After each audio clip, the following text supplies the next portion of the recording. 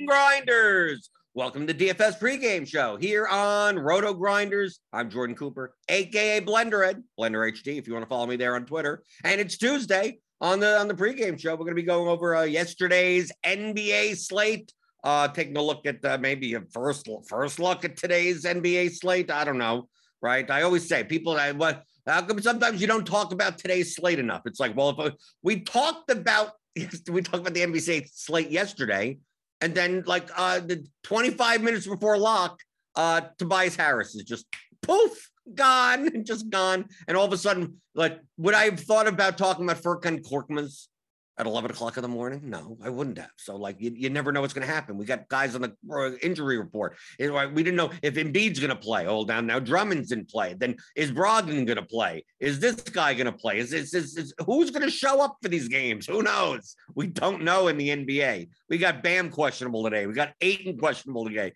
We got Ingram questionable today. We got both James, LeBron, and AD questionable. Jayshawn Tate, Devontae Graham, Daniel Tice. What does it matter now? We could look at the projections now. I mean, we could take a look at, if everything stays the way it is, like, this is some things that we could do. But, I mean, understand that, you could throw that out in half a second, right? 20 minutes before lock, you just throw everything out. So we'll look through it. So we got a new feature in Lineup HQ that I want to go over a little bit. But as always, if you got any questions, got any comments, feel free to post them in the YouTube chat. I always scroll back, so don't worry about it. Right. A lot of times I go off on something for a half an hour and then I scroll back and I still get to your question. So give me those thummy thumbs. Give me the thummy thumbs in the morning. I got ginger ale. I put the apple juice in the refrigerator. Okay. I'm getting close. I'm getting close to the apple juice coming back for the pregame show. Right. I took the packs of apple juice that we had and now I put it in the fridge this morning. So it'll be cold for tomorrow. So if you want to keep it cold, hit those thummy thumbs, hit the thummy thumbs, get the subscribe button, the notification bell, just tap around on your screen. It doesn't really matter. But yesterday, find someone that didn't play Andre Drummond in their lineup and then just follow them around and it's like free money, right? Andre Drummond with Embiid out was 4,400 on DraftKings, 5,400 on FanDuel, and scored a lot of points. Scored 56.75 points. I mean, he went for what, 12x or something? We take a look at the ownership between the alley-oop, the box out, the fadeaway, and the 4-point play. It's like it's so obvious to see here the discrepancies between the lower stakes and the higher stakes. Right? This is the $5.55. This is the $88 one. The fadeaway is the $15 large field, and the 4-point play is the $4.20 max. And I said yesterday, the efficient ownership on Drummond at 4,400 on DraftKings is probably around 95%. And that's pretty much what he was played in the higher stakes. And at the lower stakes, 81% and 79%. And a lot of people get into trouble by going, oh, I'm going to get different from fading Drummond. Right? I explained this yesterday that if you took Drummond out of your lineup, Drummond had such a high projection for his price that you sacrifice 12 points just to not play him. And how much ownership should be? You need to gain so much ownership discount in order to make up 12 points in the NBA that it's just not even worth it, right? So even though in the fadeaway, the $15 fadeaway, he was 81% owned, he was under owned. It would be plus EV to play him, even at that ownership. Furkan Korkmaz was 44% owned in the fadeaway. I think his efficient ownership was somewhere in like 65 to 70%. So he's plus EV to play in the lower stakes. He's much more efficient in the higher stakes because we take a look at like the exposures of in the fadeaway from like a bunch of sharp players that play 150 max. And look, Drummond 100. Whistles go didn't have him in one lineup. Hafner didn't have him in one lineup. Squirrel Patrol about 10% less lineups. But you can see wildly over either 100%, near 100%. Or virtually 100%. Then you look at Korkmaz at 3,500 with Harris out. Pretty much not a lock button. I mean, not 100%, but you can see 87, 84, 82. Hafner 99, Ship My Money 88, Hubro 98, 71, 88. So it's like, I mean, you were pretty much building lineups yesterday on DraftKings that were preloaded with Drummond and Korkmaz. Because if you didn't play these guys, like if you didn't play Korkmaz, you lost about 4 or 5 points in projection. If you didn't play Drummond, you lost like 12. Okay. So yes, I could see not playing Korkmaz and finding those points elsewhere and then getting the lower ownership for it. But it was probably easy enough to just go, I'll just block both of those in, and then I'll find a way to get different elsewhere. Okay, because even at 44% in the fadeaway, he was under owned. So that's why everyone jammed, especially the late news, right? 25 minutes before lock, Tobias Harris COVID protocols. He's going to be out for a couple of games, right? So you take a look, and then we also notice recency bias hits lower stakes more so than higher stakes. So guys that have had recent good games, it doesn't matter what the results are. Remember, we're not going over the results. We're going over like the ownership differences. So like Horford was more owned in the lower stakes, 21% of the 4-point play, 14% in the alley-oop. We also like Desmond Bain, 11% of the 4-point play, 7% in the alley-oop. People that have had good games, Miles Bridges, 10% in the 4-point play, 5% in the alley-oop, right? You're looking for those types of things. And that's why you could go through and see here, like we look at Miles Bridges, like he was 10% owned in the fadeaway, but like barely anyone had him, right? Ahobro had 0. Oxenduck has 0. The highest was a petty theft with 8%, right? So like under on these guys, or Horford. You can take a look at Horford across the board. Ahobro had a bunch, okay, building different types of lineups, but mostly across the board. It's like, you know, why pay an increased ownership cost to play a guy that is more efficiently priced when the field is going to be over-owned on them because of the past good games or two, right? That's typically reflected in the projections anyway. Horford's going to be more owned. Sometimes you have to adjust that yourself, like for the recency, depending on the contest that you're playing. If you're playing the high stakes stuff, if you're playing the higher stakes contests, you probably don't have to adjust your ownership for biases as much, right? So like being talked up on a show that's very well listened to, or, you know, recent, he had 2 good games in a row or 2 bad games in a row, right? Like you could say like, oh, this guy sucks now, right? He'll be lower owned in the low stakes and higher owned in the high stakes. So depending on the contest that you play, you should be adjusting your ownership manually, even if you want to be more precise, right? Like we have the ownership here. I mean, we don't have it up yet this morning, or maybe I'll reload it. Maybe we have like preliminary. It doesn't matter. It's 11 in the morning. Who knows? Yeah, we have it based on our projections as of 6:09, which are the algorithmically made projections, which will be manually adjusted by our projections team. But going through, like you take a look and you sort and you go, you know, who's had some good games or whatever that may be over-owned in the lower stakes, and you go, okay, maybe I have to bump this guy up a little and that guy down, you know, do stuff like that, depending on the contest that you're playing, because we're just like given for the large field stuff. So this technically is the lower stakes, but it doesn't necessarily compute the fact that psychologically a guy could project poorly yet still be more owned because people saw the last game he did well. And who knows what happened the last game? Foul trouble, he got in, you know, and the other guy got into foul trouble. It was a blowout. I mean, who knows? Who knows what the hell happened? So let me go through the YouTube chat a little bit. KJ, could you talk a little bit about some ways to determine the efficient ownership of a player? I mean, a lot of that is feel. A lot of that you play often enough. Like, it's kind of weird. I'm very good at projecting ownership from an intuitive sense. But you could just run lineups. I mean, like, if I could run 300 lineups, right, with our current projections. So let me go into build rules. You got one, we're spending whatever it is. So you build 300 lineups.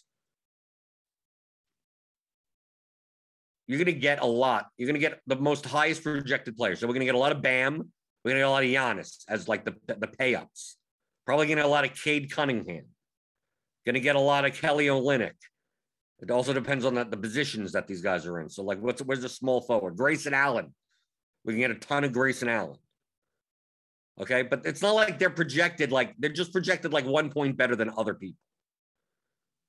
Right? So we're running 300 lineups to see, and these are just like the top optimal, like there's no nothing. We're not I'm not trying to solve for anything else other than give me the best line, 300 best lineups based on this median projection. They're going through it to see how often do people show up in lineups. So at a salary adjusted value of 5.14 and 4.3 here between Bam and Giannis, like Giannis's efficient ownership probably is around for this slate, maybe 30-35%. Same for like Bam, somewhere in that range. He fills two spots, so he's probably a little bit more valuable than Adebayo. Based on our, like I said, based on our current ownership. Right. So look, we're getting Bam, Cade, George Hill, Grayson Allen, Giannis, right? Because we have Middleton out and Holiday's been out. So you take a look at this. So this is our projected ownership, right? And this is how much it comes up. So you have to expect that Bam should be the highest owned player. Giannis should be the highest owned, like high range player. So now we're looking for like instances where it's like, look, we're getting a lot of Thanasis over his ownership. But that's a fragile projection because we don't know what the Bucks starting lineup is going to be. So you're getting Jeremy Grant, Saddiq Bey, Devin Booker, Bojan, Gobert. So you look through all of these and you go in the top 300 lineups. Like who's more likely to be over-owned? Brandon Ingram, maybe. Right? He's only showing up in 4 out of 300 lineups. But he's going to be 12. But we have him projected for 12% ownership. Now, obviously, that changes if he doesn't play. Right? We take a look, and we're just not getting some Jonas Valanciunas at 9%. Maybe his efficient ownership is maybe only 5%. We take a look at Donovan Mitchell. He may be over-owned. Right? Just take a look at here. Who's going to be under-owned, maybe? It's quite possible that Rashawn Holmes goes under-owned. Saddiq, well, now that's about even. So you go through all of these and just see like who shows up more than others. And then you adjust and you go, well, Bam, if Bam's efficient ownership, like is not obviously 97% owned, right? But if he's going to be projected owned at 39, maybe his efficient ownership is 45. Cade's efficient ownership, because I mean, you also take a look at how many points that you sacrifice if you don't play them. So when these numbers are higher, these salary adjusted plus minuses are higher, that means you have more of a cost to not play them. You have to get the ownership with them. But look how many are in this, like 1 to range to -1. Like, do you have to play George Hill? No. He projects 1 point better than some other guys. I mean, like it's not that dramatic. You're not sacrificing much by not playing George Hill.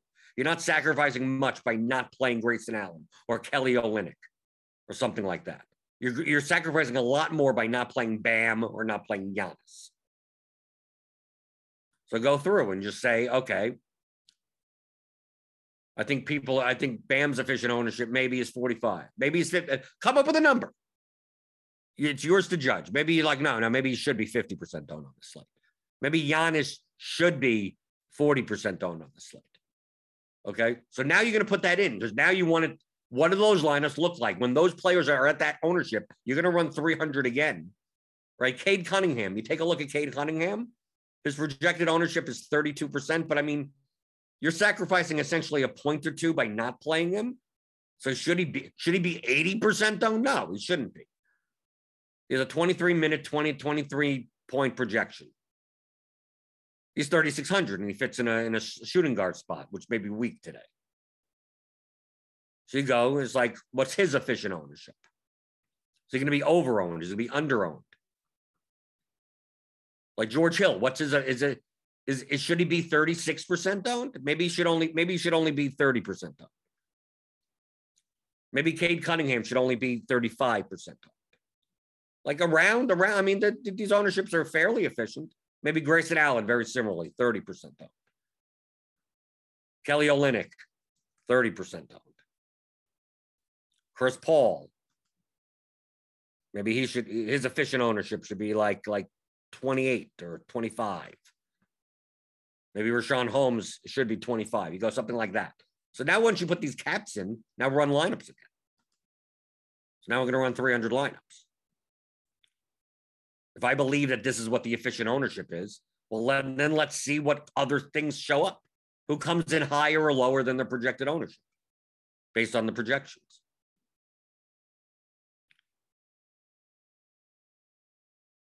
It's like, well, if Grayson Allen should be 30% owned, but will be 40, well, where would the ownership be going if he was efficiently owned?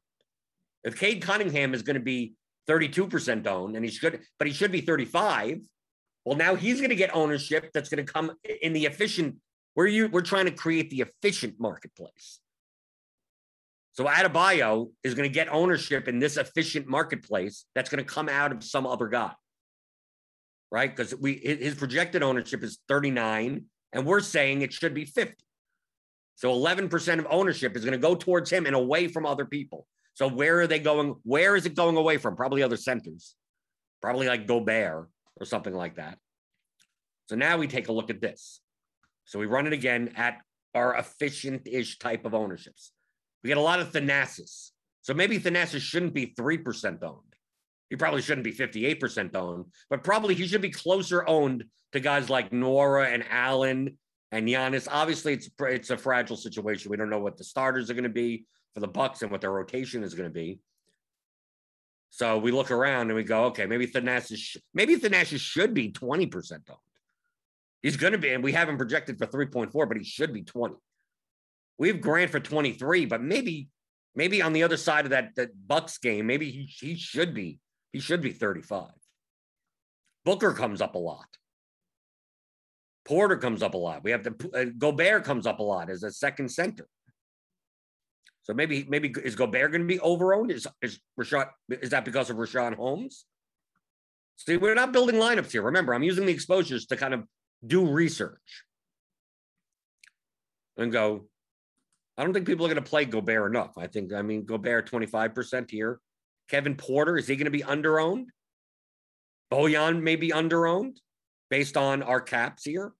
So maybe Bojan's efficient ownership is more like, instead of 17, it's more like 25.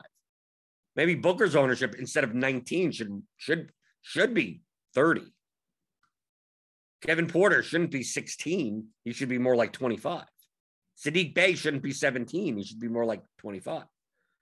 Davion Mitchell shouldn't be 13. Maybe he should be more like 15 or 18 or something. Michael Bridges, right? So you do this, and then you run another 300 lineups, right? I mean, if you want to try, if you're trying to like estimate efficient ownership like this, you go, well, efficient ownership on Booker should be 30, which is higher than is projected. Well, where does all of this ownership go to now? Right? So you run it again. So where does, once I think that that's his efficient ownership, well, where does it go to? And wherever it goes to, that guy's most likely going to be underowned because people are going to be playing other players more than that. Now, the problem with doing this at 11 o'clock in the morning is that once projections and ownership changes, it just, all this goes out the window. Can you do this? Can you do this type of process quickly 20 minutes before lock? I mean, I guess you can. Or you do this often enough, or you think in your head often enough that you don't have to have a scientific process.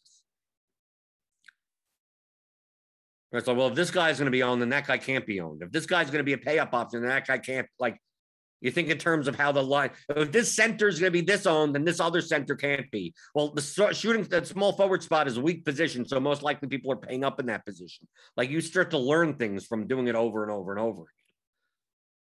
So we're running 300, right? So we're getting a lot of Jordan Warren. Maybe he's going to be underowned. Maybe he should be because people are going to play Hill and other guys like that. Maybe he should be 20, which is a little bit higher than 16.5. Maybe Michael Bridges should be 25 and not 16.8. Maybe Ayton should actually be higher owned, especially with the Q tab. Maybe he should be 25. Jalen Green maybe should be 20. Right? We start finding these guys. But I want to get to the point where, like, the highest owned guys are all the guys that I've capped. So essentially, like, when I get to the screen and, like, I should see, like, all the guys that I've capped up here, nothing that shoots to the top. It's like we had Booker shoot to the top. It's like, okay, so it looks like Booker may be under-owned today. But he's not going to, his efficient ownership isn't 60%. Like that's obviously not his efficient ownership for his likelihood of success. So you go through and you see. I mean, you can visualize this in your head. And then you could go through and you could go, okay, who's under and overrun? I mean, on this run over here, I could see, you know, like maybe Donovan Mitchell may be overowned. Luka may actually be overowned. Westbrook may be overowned. Brandon Ingram. Buddy Hield, not about the same. Pat Connaughton's not coming up as much on the Bucks. Based on our current projections. I always have to put that in. Based on our current projections and current ownership, which right now is algorithmically made and has not been checked. Right now we're getting a lot of Harrison Barnes, Jimmy Butler. So maybe these are the guys that are under-owned, especially what they're small forward eligible. So maybe Harrison Barnes should be 25% owned and Butler should be 25% owned. Right? And you go through and then now you start comparing.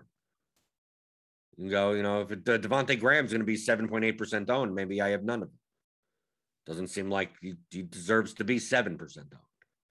Doesn't seem like Jay Sean Tate deserves to be 13% owned. Or Luka, like in comparison, Luka shouldn't be 14 in comparison to other play, in comparison to Giannis. Here's a methodology. Is it an absolutely precise methodology? Of course not. But it's something. Right? What do the top projected 300 lineups look like if 50% of the field plays Bam? Bing. What do the top 300 lineups look like when 50% of the people play Bam and 40% of the people play Giannis? Bam. Right? Like, that's essentially what you're doing. You're utilizing lineup HQ to see what those lineups look like. What would the field of 300 look like with these ownership percentages? And these are what the lineups would look like. You have some type of, you know, simulated lineups that you could run. And if you wanted to simulate all these lineups into, you know, some type of algorithm based on the contest that you're playing, you could do that also. Will people play 3 Pistons together? I mean, you could get even more detailed into that, but here I'm just looking for just general ranges based on our current projections. You put in your projections that may be different. You're going to get different lineups. You're going to get different everything. Maybe if you have your own projections that have Bam 3 points lower, then obviously his efficient ownership isn't 50%. His efficient ownership, he may be over-owned based on just a 3-point difference in projection. Right? Oh, he's going to be 39% owned, but he only shows up at 12% of my lineups. Right? He's over-owned. But it all depends on the projections. You know, more accurate projections, the better. There's always going to be a margin of error of a couple of points. Going through the YouTube chat.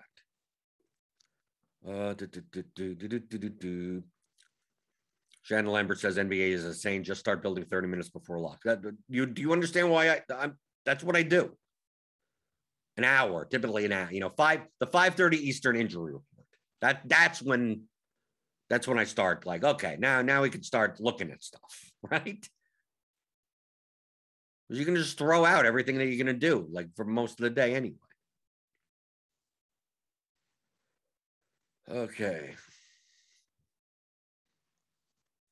Joe Clary, you made 20K on NBA Cash last year, but on the podcast with Eric, you said it's not worth it. Why is that? Since you just press a button for lineups, there's no time loss. I don't necessarily just always play the optimal lineup. Obviously, I need to make late swaps. On the podcast that I did with Eric, I'm specifically talking about NFL, not NBA. Right? MLB, I don't even play cash games, so I don't even have to worry about that. It was more NFL. NBA, I have no problem playing cash. Right? I just, you know, multiple sites, diversify, and just let it run. I have no problem with that whatsoever. It's more of the NFL. Michael Dompier says, I didn't want to play Korkmaz, Curry, Niang, Maxey together. So is it rational to not have Korkmaz in lineups with those? I guess so. You have to see what those lineups look like. What is the projection of the lineup and what is the total ownership? Like, that's it. How much are you sacrificing by not having Korkmaz in those lineups? Is it worth it? That's the question that you're answering. Obviously, once you take Korkmaz out of that lineup, you're going to be sacrificing projection. How much? See, I don't know.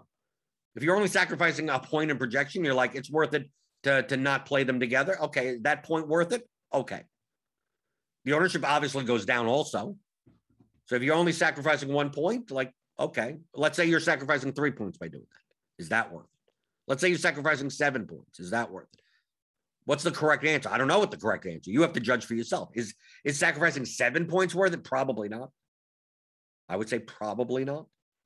You'd have to get a massive ownership discount to sacrifice 7 points, 1 or 2 points. Then sure, yeah, then that's how you determine whether or not it's worth it to do. Right? You say I don't want to play all these 4 guys together. Let me take Korkmaz out and play the lower owned guys together. Well, how much projection am I giving up, and what am I gaining in ownership? And if you believe that trade-off is worth it, then it's fine.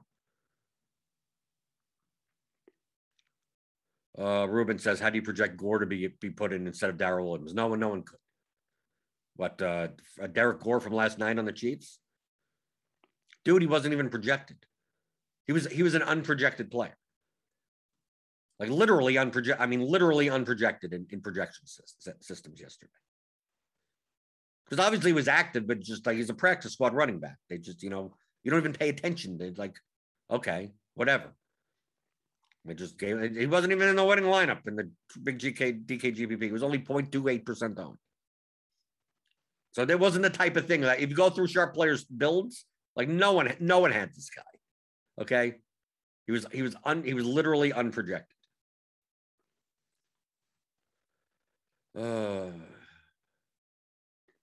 John Brockmeyer says, I really enjoyed your appearance in the Grinders live show yesterday evening. Well, thank you. I'm sure you hate the who should I play. Yeah, well, I try to get away from because the who should play doesn't matter. But I try to inform. I'm trying to teach people to think in terms of lineups and not players. I try to do it in the best way possible. But still, 1v1s, just get projections. Right? Should I play this guy or that guy? Well, if there's no other context, play the guy with the higher number. There you go. Because what else would you be doing? Oh, let's see. Uncrabby Cabby. Hey, Jordan, for the players on your initial run of 300, for those players who are showing up towards the bottom, for example, 1 to 10% of lineups who have some ownership, do you look to add these guys to lineups? Well, no, I just look to see where they possibly fit in. That's why I said you have to keep on running.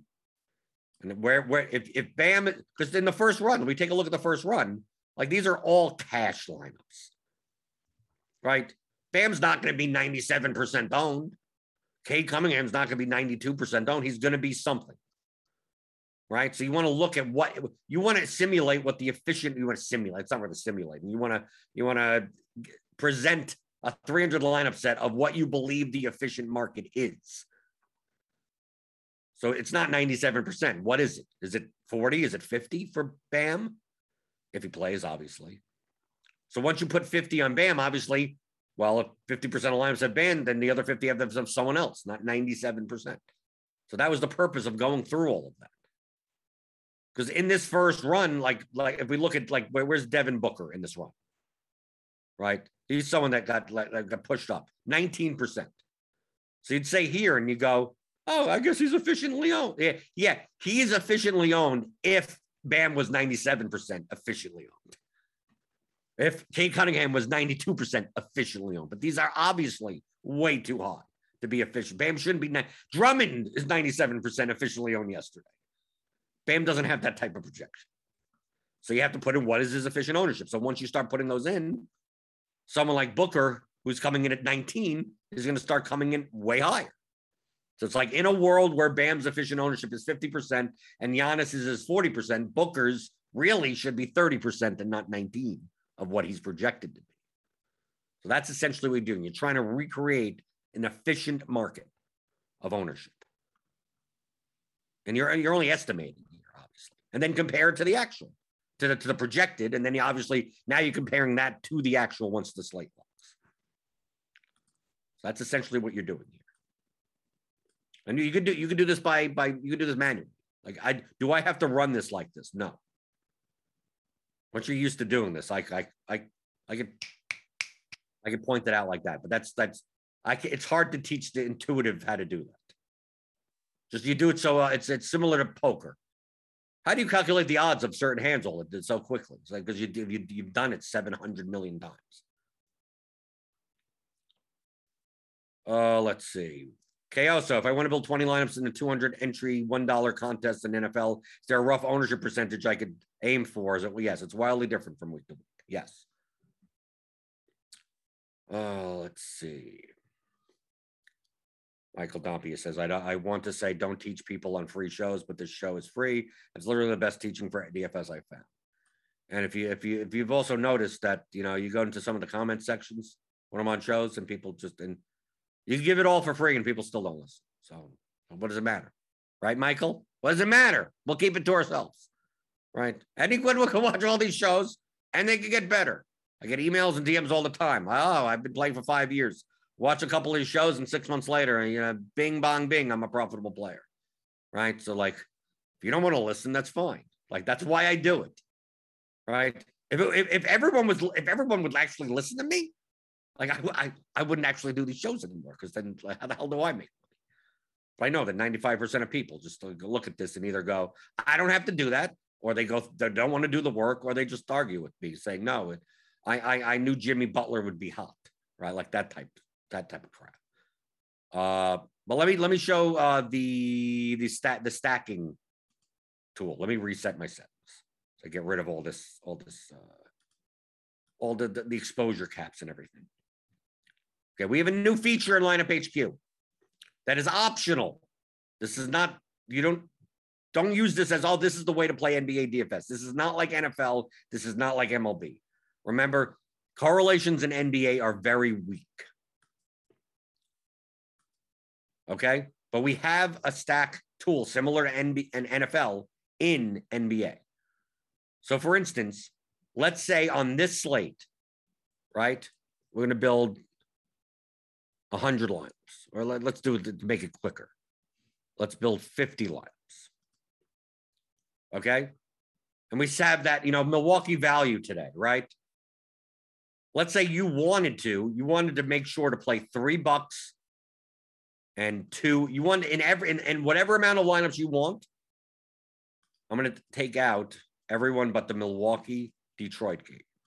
It's like I want to play $3 and 2 Pistons in 100% of my lineups, or maybe in 50% of my lineups, right? I'm going to add another one. I want to play $3 and 1 Piston. Maybe you do something. Maybe maybe we're doing it 3 different ways, right? 3 and 2, 3 and 1. And maybe we're playing 3 and 0 from the Pistons, right? So you'll make sure you play 3. Let's say you're just going to separate that. I want 3 and 2 in 40% of my lineups. I want 3 and 1 in 40% of my lineups. And I want 3 and none, no Pistons in 20% of my lineups, right? See, right? Team 1, team 2, right? So you use the game stacks just like you would do in NFL, right? And let's say you wanted to add to that, and you say, I want to play one guy from this team and one guy from that, you know, whatever you want to do. Or one guy and none from the other side of the game. You could do these things through groups. It just takes forever. You have to make so many groups in order to do this. So let's make this easy. So I'm going to get rid of these 2. So it's like, I want to make 100% of lineups with 3 Milwaukee and 2 Detroit. And there you go. Like I just had to do this. I press, well, I still got to put in something. It's going to yell at me. Put in some zeros. Okay. No, it's team 1, team 2.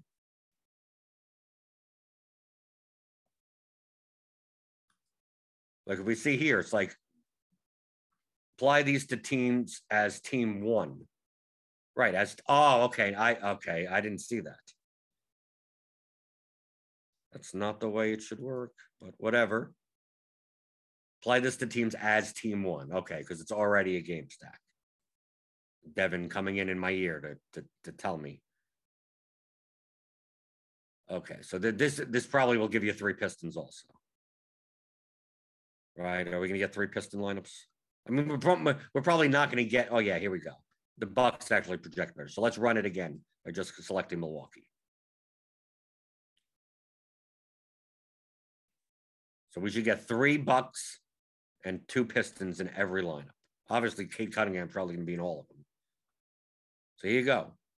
Hill, Allen, Giannis with 2 Pistons. You get all these lineups like that.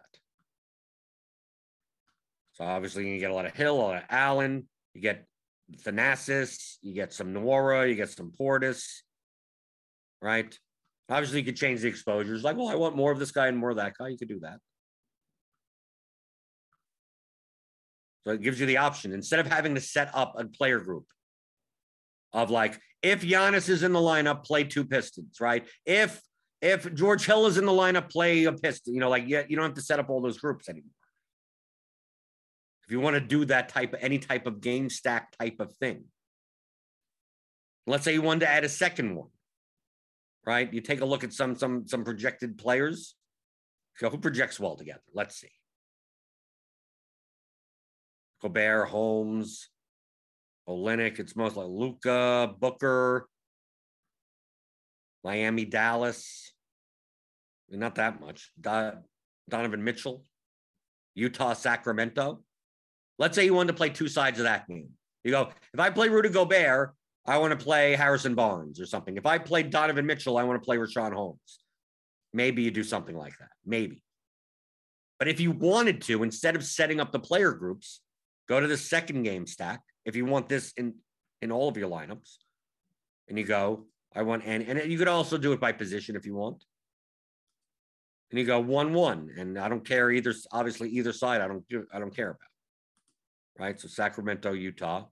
And I want that in 100% of my lineups. I mean, I don't know if you should be doing it in 100%, but let's just say. So I should be getting 3-2, 3 Bucks, 2 Pistons, then one Sacramento, 1 Utah Jazz player. Like every lineup. Depending on, obviously, the higher projected lineups, the better. Go through here, and here you go. Bojan Bogdanovic and Rashawn Holmes with 3 Bucks and 2 Pistons. Here's Gobert and Davion Mitchell. Here's Bojan and Rashawn Holmes. Bojan and Harrison Barnes.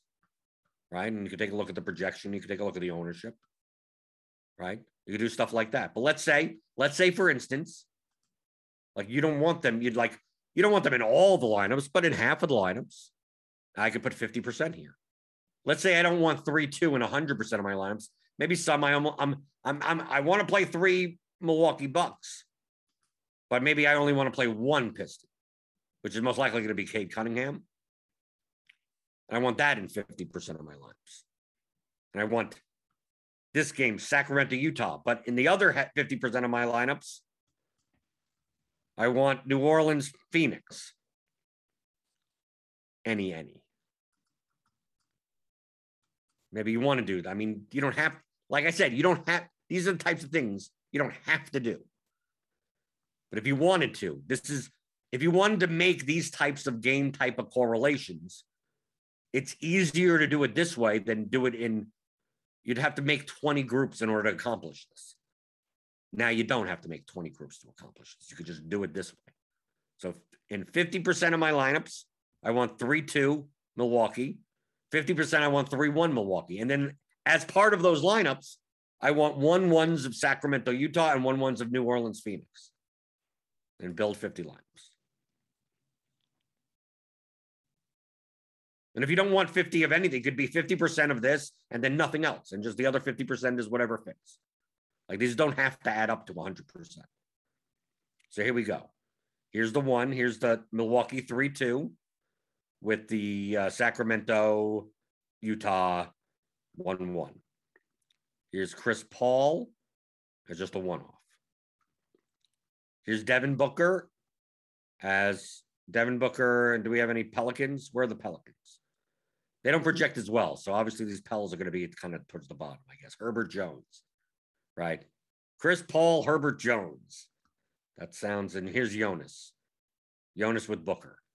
But you can obviously take a look at the projections here and see that they come in much lower, right? Versus the top. Because obviously the Pelicans don't project as well today. You're like Brandon Ingram. Let's take a look at some Brandon Ingram lineups, right? Ingram, Paul. Right, let's look at 3 and Jeremy Grant. So this one doesn't have Cade Cunningham in it. Right, so you're getting, this is one of those 3-1 Bucks with the 1-1 Pelicans Suns. Right, so you could find any use that you can for this. But like I said, this isn't the way to play NBA. You don't just like, okay, I'm not going to look at anything like you do at MLB. Like, right, MLB, I'm just going to stack 5 guys, 3 guys from the other team, and just whatever happens. Like, NBA doesn't have strong correlations. These are very weak correlations. All the stacking interface is meant for is that if you're going to do these types of things, it's easier to do it this way than do it with groups, right? If you want to make sure that, well, if I'm playing Luka in a lineup, I'm not playing 2 guys from the other side of the game because I expect it to go over, and I want to, and obviously they all project well, right? Like obviously, you shouldn't be giving up 5 points in projection for this and no ownership for the sake of correlation in NBA because the correlations are very weak. But if you had the choice between 2 players, one that's correlated and one that's not, and they're the same projection, the same ownership, take the weak correlation. So if you wanted to set up things like that, where even at just as simple, we get rid of this, even as simple, let's say we do get rid of this and say in 100% of my lineups, if I have Giannis, like maybe if I have Giannis or someone, I mean, you could obviously set up that as a group, but let's say just you want to make sure that if I have one player from the Bucks, then I need to have at least one player from the other side.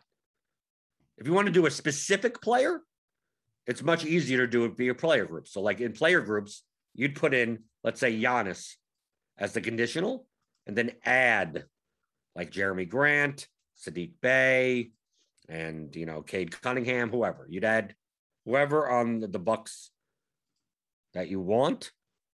If you were just using one player, just like, I don't care about George Hill, I don't care about Pat Connaughton, I don't care about Portis and Nwora and anyone else on the Bucks. But I know that if Giannis is in the lineup, he needs to be run. I want him run back with at least 1 to 2 of these Pistons. That would be better left off as a group because you're keying on one player. But let's say it's like, well, if George Hill's in the lineup, I want Pistons. If this guy's in the lineup, now you're starting to make like 5 groups for every team. Some of these groups may actually interfere with one another.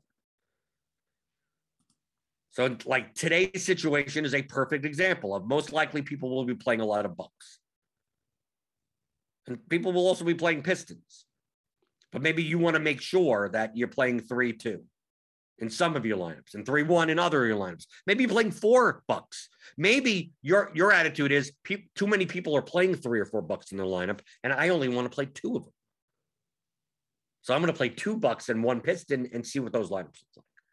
It's so much easier to do that now using the stacks feature in the NBA dashboard, similar to how you do it in the NFL. I mean, you could even do these types of things for like negative correlation if you wanted to. I mean, this is a hack, but let's say you didn't want to play Gobert and Rashawn Holmes together, right? So Sacramento, Utah, right? But the easier way to do this is obviously go in here and you go, I don't want to play Holmes and Gobert together, right? You go in here, set up a group 0-1, max 1. You could do it that way. That would probably be the easiest way to do simple things like that. But another way to do it is obviously you could just use the stacks feature and say in 100% of my lineups, Sacramento center 1, other team 0, which means it won't play anyone from the other side of the game. Right? If that's what you want, if you don't mind that, I mean, you could just build those lineups as part of Sacramento. Well, it depends on maybe Utah, do that. There's a way to do it. I have no idea. Something in Bill's rules is screwing up. It's probably not the easiest way to do it, but it is a way. So experiment with these if you want. If this is how you build lineups, if you build lineups and you're used to making 30 or 40 groups on an NBA slate, you could eliminate probably 75 to 80% of them and utilize it this way. Much easier than using these player groups. So that's the reason why the feature has been implemented. Not because this is the primary way that you play NBA. That you should be doing, oh, game stack this, game stack that, game stack that, weave it all together, and that's like, those lineups could be very poorly projected, right? Yeah, Herbert Jones, right? You're getting really poor because it's forcing guys in. It's going, well, I need 2 of this and 1 of that, and whatever it gives me, and it doesn't matter. Even though the projection is 25 points lower because you're just forcing it in. So that's not really the way to play, but this saves time on the groups. It also helps maybe on smaller slates, 3-game slate, right? Just like I'm going to stack a game, right? I want my game, right? On a smaller slate, you would do something like this. You'd say, like, I'm going to set up, and you just set up for all the teams and say, like, for all the teams, I want 3 guys from one side and 3 guys from the other side. Right. It's an 8-man lineup. You have to play 3 teams on a slate, 3 players from a slate. So you go, I just want 3 from one side of the game and 3 from the other side of the game. I don't care which games they are, right? Just give me 3 and 3. Right. And then you just ignore the other 2 games except for one-offs of each, since you have to do that. Like that could be useful. And then you see what lineups show up. Then you see what are the best projected game stack type of lineups like that. And then you play those. Maybe you want to do that in only 50% of your lineups. And the other 50%, you just, you have a mishmash of, here and there. But then it's like, no, I want 3 game stacks, 4 2-game stacks, whatever. I mean, you set it up whatever way you want. And maybe you set it up and you run lineups and you go, oh, these lineups look awful. And then you don't do it, right? So you'd use it as a research tool to some extent, but it's a time saver. So I just wanted to show that off as a time saver, not as, that shouldn't be the first place you go from a strategic perspective. Going through the YouTube chat. Let's see.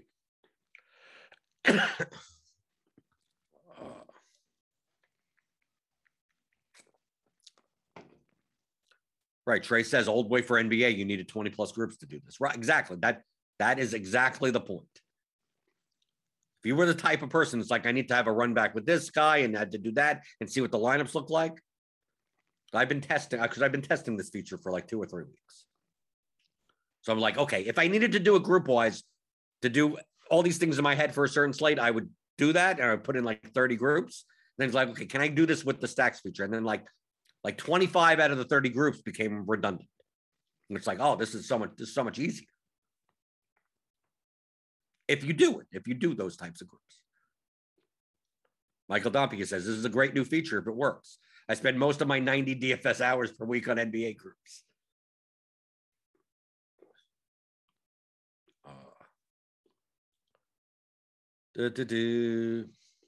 Bob Bass, why would I adjust ownership?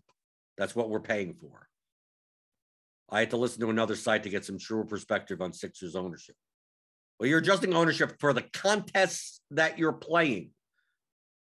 Okay? For the contests that you're playing. If you're playing higher stakes contests versus lower stake contests, the ownership will be different. The projections that we normally have at Roto Grinders are for the large field contests. I, many times, am playing the single entry 3 max and higher stake stuff. When Drummond gets projected for 72% ownership in the large field, I mean, we've looked at this, right? When he gets projected for, 80% ownership, it's like, no, I know he's going to be like 95 in the contest that I play. Now, if Andre Drummond's going to be 95, that means other guys I have to drop down.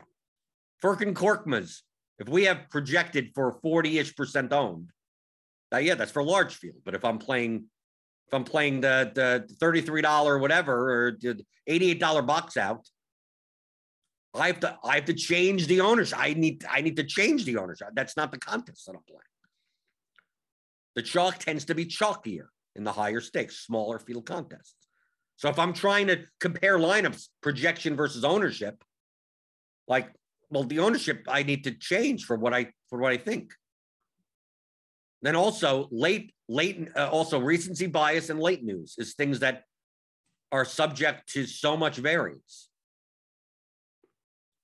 Well, the math says, and everything logical says that Al Horford should only be 8% owned, but he's had a couple of good games.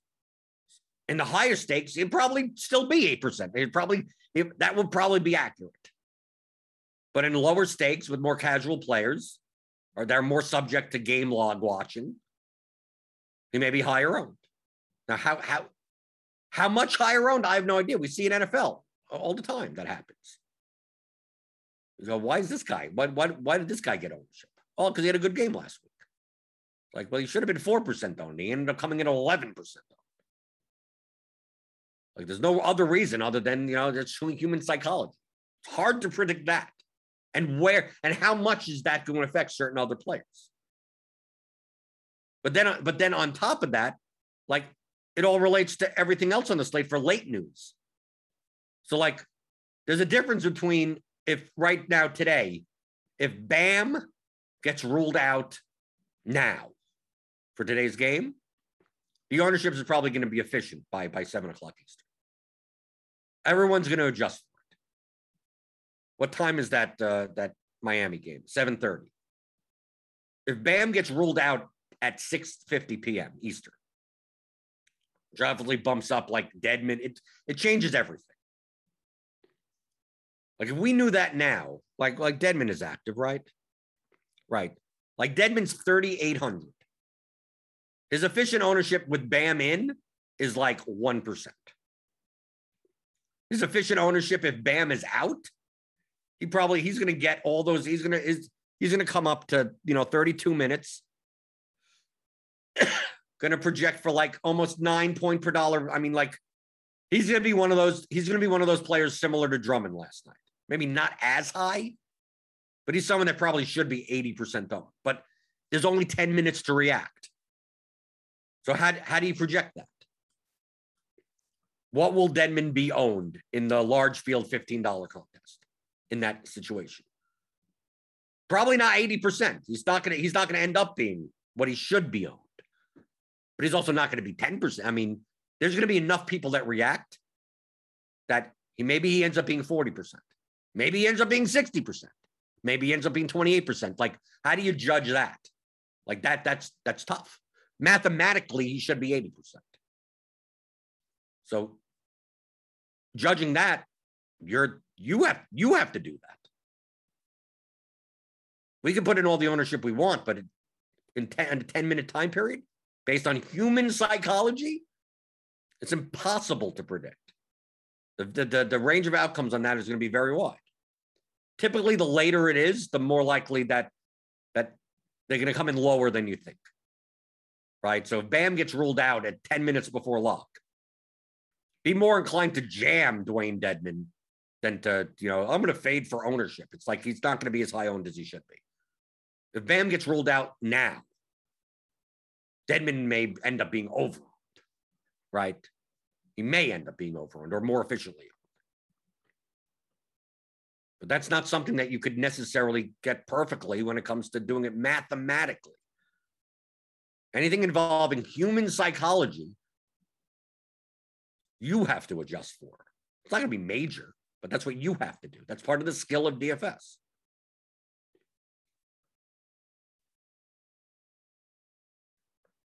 Let's see.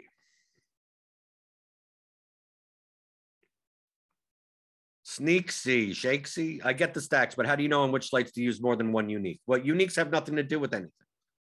You can use whatever uniques you want. Uniques, that's a diversification tool. Shake C, the best suggestion I could give to you. I know this may sound weird and it may sound harsh. The settings on the optimizer do not matter. They do not matter whatsoever. I would highly suggest that you hand build your lineups for at least 1 year before touching an optimizer. Okay? Hand build 20 lineups. I did that for 2 years. I started playing October 2015. Didn't touch a tool like this until probably the summer of 2017. And I played baseball, right? So I was hand building 12 lineups for baseball, 15 lineups for baseball, stack, 5 guys here, 3. I was doing that myself.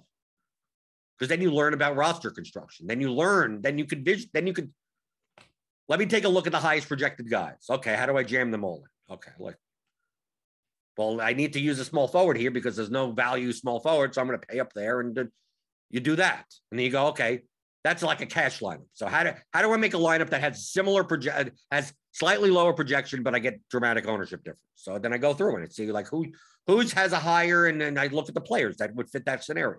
And then I swap people out. And so how does this fit? How does that fit? How does this fit?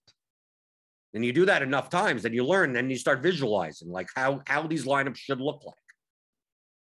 Once you start visualizing that, and when you're like, oh, now you're starting to do those swaps quicker. 2v2 here, 3v3 there.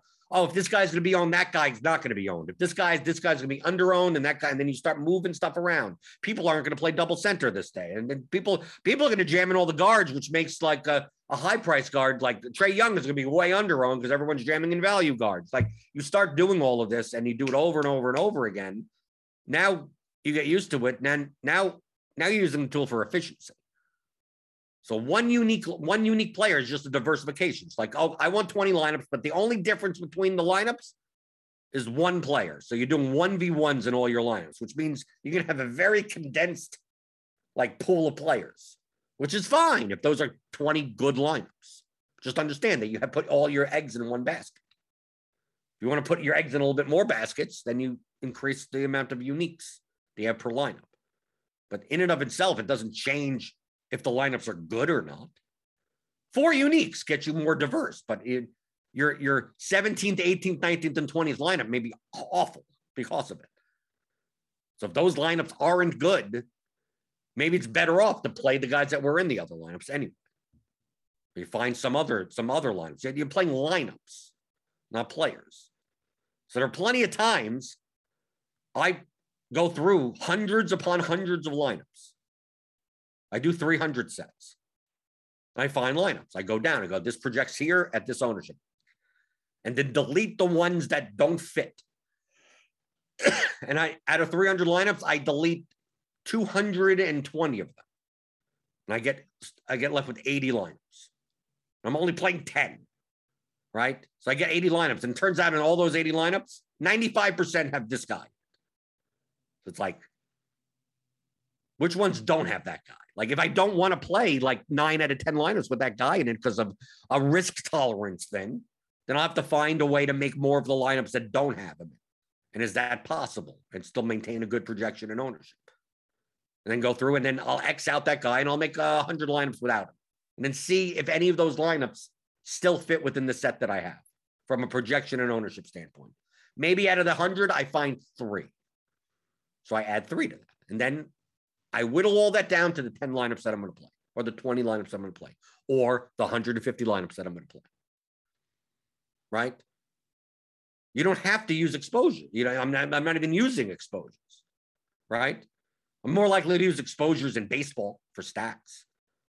More likely than that. But in basketball, I'm much less likely to. I just want high projected lineups with lower ownership than they should be. That's it. Everything else is diversification. Like once you narrow it down to like, I only want to play, I'm playing 20 lineups today, but I generated 200 good lineups. Like out of these 200, I don't mind playing any 20 of them. Well, if you don't mind playing any 20 of them, maybe from a risk tolerance perspective, you'd rather not play, the same guy in all 20 lineups. As long as you don't mind playing in, go to random.org and randomly select the 20 lineups if you want. I mean, you could do that. So uniques and all the settings and the build rules are primarily for diversification purposes. They have nothing to do with creating good lineups. That's what you have the projections and the ownership for.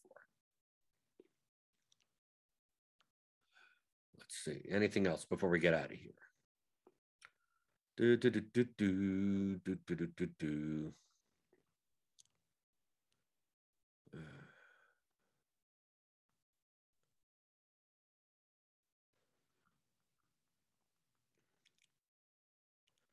Going through.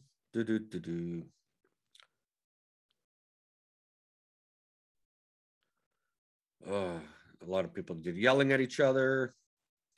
People are saying about the game stack. Didn't I just say that about stacking? Don't go out of your way to stack an NBA. I've said that. I've said that in 17 different ways today. The stacks tool in Lineup HQ is meant to help you for people that use groups. Not to, that's what you should be doing. But there are instances where a lot of guys, like on today's slate, the best game on the slate, the best projected game on the slate for their price is the Milwaukee-Detroit game. So most likely, even if you weren't putting in the stacks, you're probably getting $3 and 1 or 2 Pistons in your lineup, regardless, just from a projection standpoint. So if you're like, oh, I want to make sure that happens, okay, then it's fine. But don't purposely go out of your way to like, I'm going to stack 3 guys on one side and 3 guys on the other side of the game and give up 30 points in projection. Like, yeah, you shouldn't be doing that. We're just giving you an extra feature to make things easier if you do want to do certain things on certain slates in a certain way. That's it.